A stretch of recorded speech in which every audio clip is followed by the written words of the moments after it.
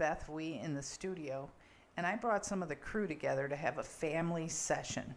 We want to talk to you about stuff you just don't understand because, gratefully, you don't suffer from addiction. So there's the question of willpower. Why is it that the person I love doesn't just put down the drug, the alcohol, the behavior, whatever it is, whatever addictive presence is tearing up our home, tearing up our workspace, tearing up our love affair? Why don't they just quit? I'm welcoming some crew members with me today. I have Missy, Jackie, and Donald in the house. And today I want you guys to talk to the families and to the loved ones and to the workmates of people struggling with addiction. Why didn't you just quit if it was getting in the way of your life? Anybody? Well, for me, it didn't look like it was in the way, number one. Number two, I think it's about this physical craving that I have. It's not a matter of will, it's a matter of have to. Right? Am I right? Am I saying the right? Yeah, I think Craving's a kind of obsession, I think, is maybe a word too. You know, there were many times when, my children would say, "Mom, you're killing yourself. Why can't you just stop?" And I had no answer prior to recovery why I couldn't stop, and it was learning about that obsession, that need that I thought I had to drink and drug. And it rules. It takes over every part of your life. And, I couldn't answer the question. I had no idea why I continued, knowing that I was destroying my family, I was destroying my health, I was destroying everything. It was like Jackie was a tornado going through the house, and everything in its path got destroyed. And, it wasn't a matter of willpower. Many days I'd say, I'm not going to drink, I'm not going to drug. And an hour later, the drink was in my hand or the drug was in front of me. I had no idea why I couldn't stop. That's intense. When you're listening and you've never lived through that, you just heard about two different phases of addiction. One is craving, or a physiological. Some of you that might have gamblers in your family instead of an addict or an alcoholic, you're thinking, well, there's nothing physiological except they're taking money out of our wallets. And that's not it. There is an endorphin rush. There is a physiological response to the addictive behavior, just as there is to the addictive substance. So physiologically, there is a call for it. Some years ago, a doctor named Silkworth, who worked with Bill Wilson and Dr. Bob Smith that started Alcoholics Anonymous, he looked at addiction from a different view, and he called it an allergy, an abnormal physiological reaction. Other people don't have that reaction, but alcoholics did have a reaction. It was a craving, the phenomenon of craving. And then he talked about a mental obsession, something that got in the head of the alcoholic where they couldn't stop thinking about it. But what about the third part? We are three natures, the spiritual nature. That's the part that also affects the family, because your addict starts doing things they would never have done. Jackie, as a mother, would you have ever wanted to hurt your children? Not in a million years. And a lot of that, I thought I was a good mother. I would show up at the games half in the bag, but I would show up. They had everything they needed from a physical standpoint. New Nikes, the nice clothes, whatever they wanted. But emotionally, I was not there. Spiritually, I was not setting a good example.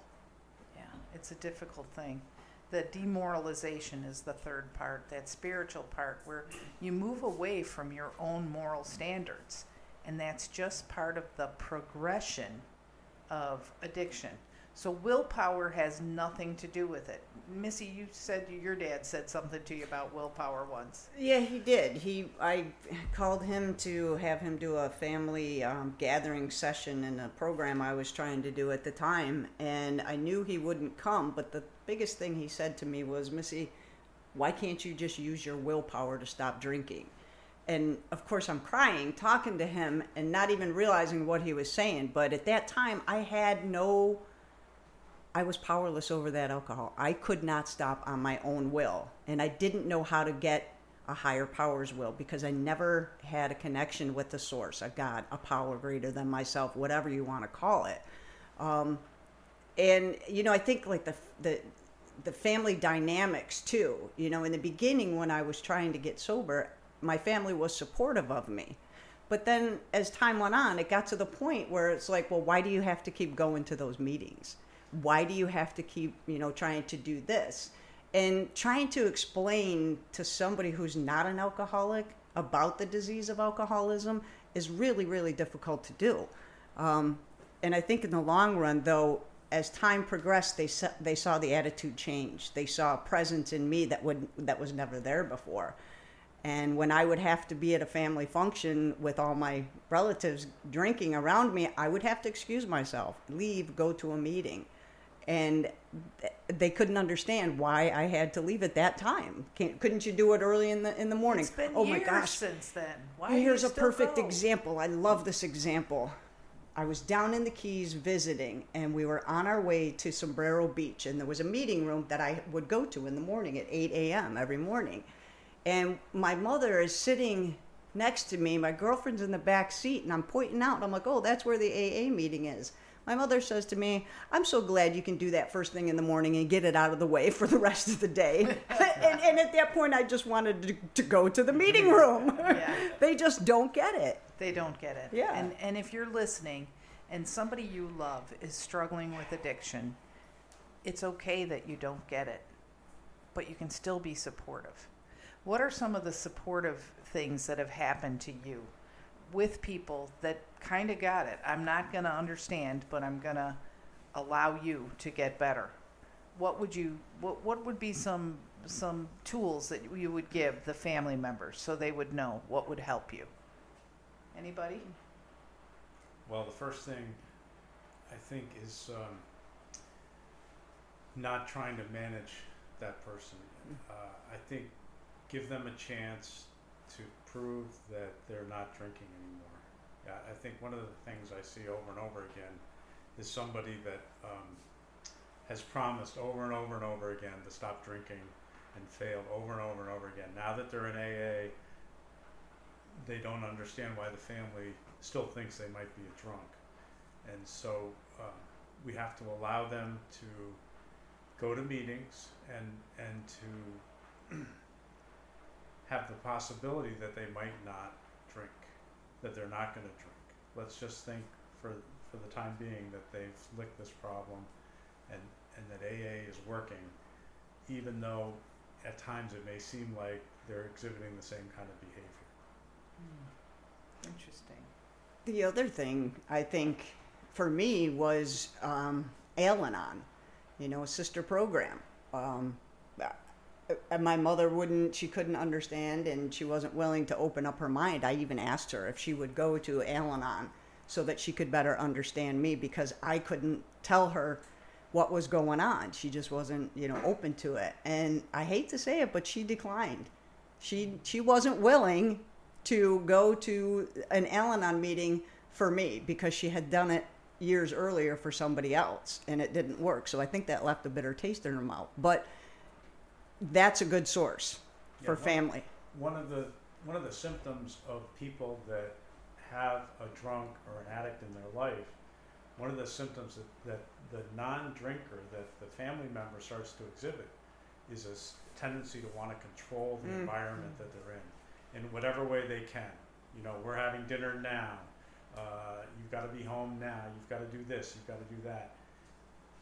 It's a very hard thing because it's kind of subtle, and we tend to do it anyways as humans. But if you can relax that control a little on the person, take a step back, live your own life, focus on yourself and not on the other person. I think that's really hard to get, but it's a key component. Well, I think for a lot of people listening, they've been managing for that person. Yeah. Yes, the bills were paid, but I paid them, not you. You might have done the work and put the money in the account, but I paid the bills. I made sure the kids were fed. I made sure the dog was walked. And now you're coming back into this life, and these are my roles, not yours. Whose roles are we dealing with here? You know, they only knew me as an addict and an alcoholic, so I think part of the process is allowing me to discover me, you know, my authentic self, the person that God intended me to be. Because years and years I just stuffed that person into a box and closed the lid, and you know, they only knew me as a one-sided person, as the alcoholic. So, you know, letting that person grow spiritually and develop into the person they want to be is helpful. I mean, just allow a little bit of time and change to take place, and look at the possibility there. Yeah, I love the term wear life like a loose garment. It's a perfectly descriptive metaphor for the way you want to be around each other. Right? Go with the flow. Don't freak out when something isn't going exactly the way you want to. Just try and get to the next thing. You know, like just go with the flow. Well, I do believe that we teach people how to treat us. And in active addiction, we have taught some lessons that we now, in recovery, would want to pull back on and say, wait a minute, it's not like that anymore. I can do this myself. And for you listening, that's hard, because to not have that control is it's a form of trust, and the person hasn't really earned your trust yet. They are just learning how to walk next to you instead of behind you. And walking next to you is where you're going to be happy. That's where you're going to find happiness, no matter what the role, whether you're an employer, a spouse, a child, a parent, however you're related to the addict. It's better if you walk next to each other instead of one in front of the other. I want to go back to the beginning where we talked about willpower and why can't somebody just stop doing something. And Jackie sparked something in me when she was talking about the obsession. I thought about my first crush when I was a teenager. I had a crush on this girl, and I couldn't stop thinking about her every day.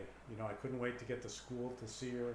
I would watch her during the day, you know, and then if I could talk to her, we might have a conversation. I lived for those moments, and then I'd go home at night and I'd be doing homework and I'd be daydreaming about what it would be like if only we could be together. And I don't know, you know, if you've never had that experience, you won't know what I'm talking about.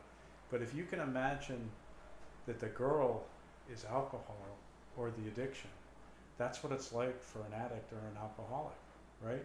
It's this thing, like I could no more stop thinking about that girl when I was 13.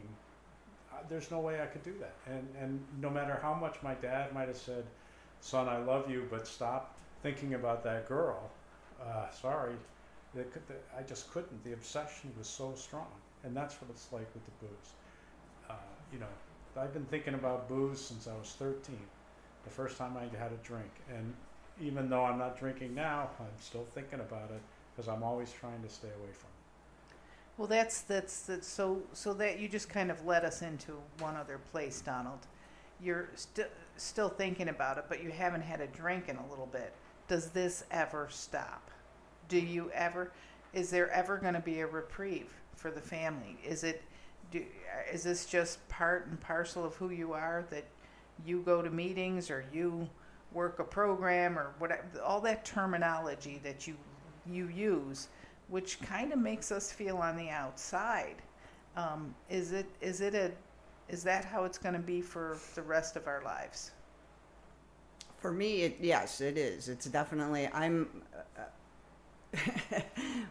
there's no way I can ever go back to drinking safely. I mean, I have to look at it as a disease, and my disease is in remission.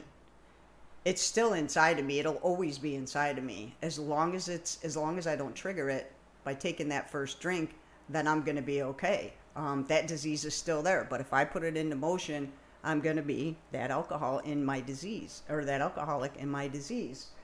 You know, I was thinking too, when we were talking about that, is the awareness is half the problem solved, and the action is the other half. I have to be aware of what's going on. My family has to be aware of what's going on. There were so many times when I did say, today I'm not going to drink. I'm going to get sober. I'm going to go to meetings. And I would do it. And the family didn't believe me. And I would prove them right time and time again. So that patience and tolerance from the family is really, really important, because you just never know when it's finally going to click for them. And the action is just doing the next right thing, not telling them, hey, look how good I'm doing. I'm doing a program. I'm doing really well. They don't need to hear that. They need to see that. So Yeah. We're going to wrap it up because we want people to go on about their lives. But know that once you're a pickle, you're never a cucumber. That's a saying that they have around drinking circles. Once you've realized you're an alcoholic, you'll never be able to drink safely. And last thing I want to leave the families with, it's a disease, not a choice. Your Aunt Bessie that has diabetes didn't pick that, didn't choose that, wasn't a moral bad girl so she got diabetes because she ate too much sugar. It's a disease. It's not a choice. Be patient, be tolerant, get support for yourself, and watch what the higher power can do. Never stop praying for your addict.